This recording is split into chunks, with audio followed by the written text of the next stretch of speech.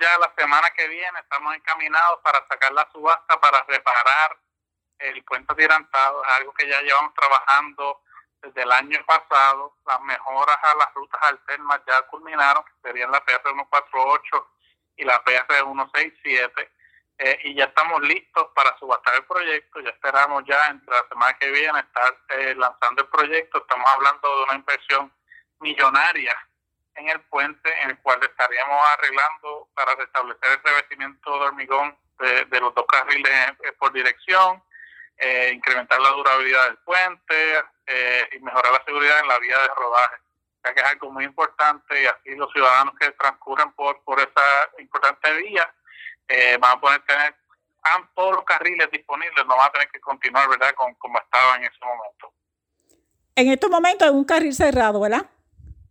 Sí, en estos momentos está básicamente con un carril cerrado en ambas direcciones. Solamente hay uno en ambas direcciones, valga la redundancia, y esto es para evitar la ondulación que está allí. El puente está en perfecto estado, está muy bien, se inspecciona continuamente por la Oficina de Puertos de la Autoridad de Carreteras, pero vamos a hacer esta inversión para poder abrir todos los carriles y que el puente esté en perfecto estado para que sea utilizado por el propósito que se construyó.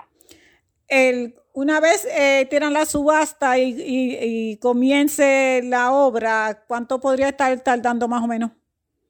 Sí, la subasta, ¿verdad?, como te mencioné, ya está próxima a salir.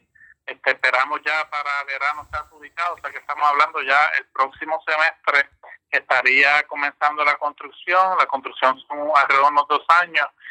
O sea que ya para el mediado del 2024, todos los ciudadanos de allá de Naranjito van a poder estar disfrutando del atirantado Celia. Y ya en este momento ya debemos tener también uno de los proyectos prioritarios del señor gobernador, la PR5, la extensión de Bayamón a Naranjito. O sea que hay una gran inversión de esta administración en la montaña.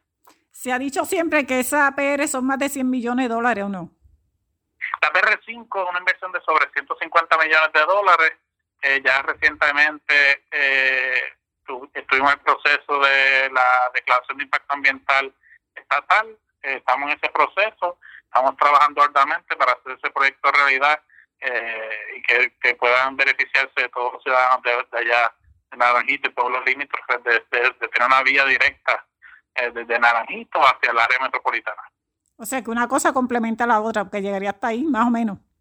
Sí, el proyecto de la extensión de la PR5 básicamente llega hasta allá, hasta el atirantado. O sea que para cuando esté ese proyecto culminándose, ya el atirantado va a estar en perfectas condiciones. Un proyecto complementa al otro, como tú has mencionado. Sí, hemos visitado el municipio con el alcalde de Naranjito, hemos visitado varios proyectos.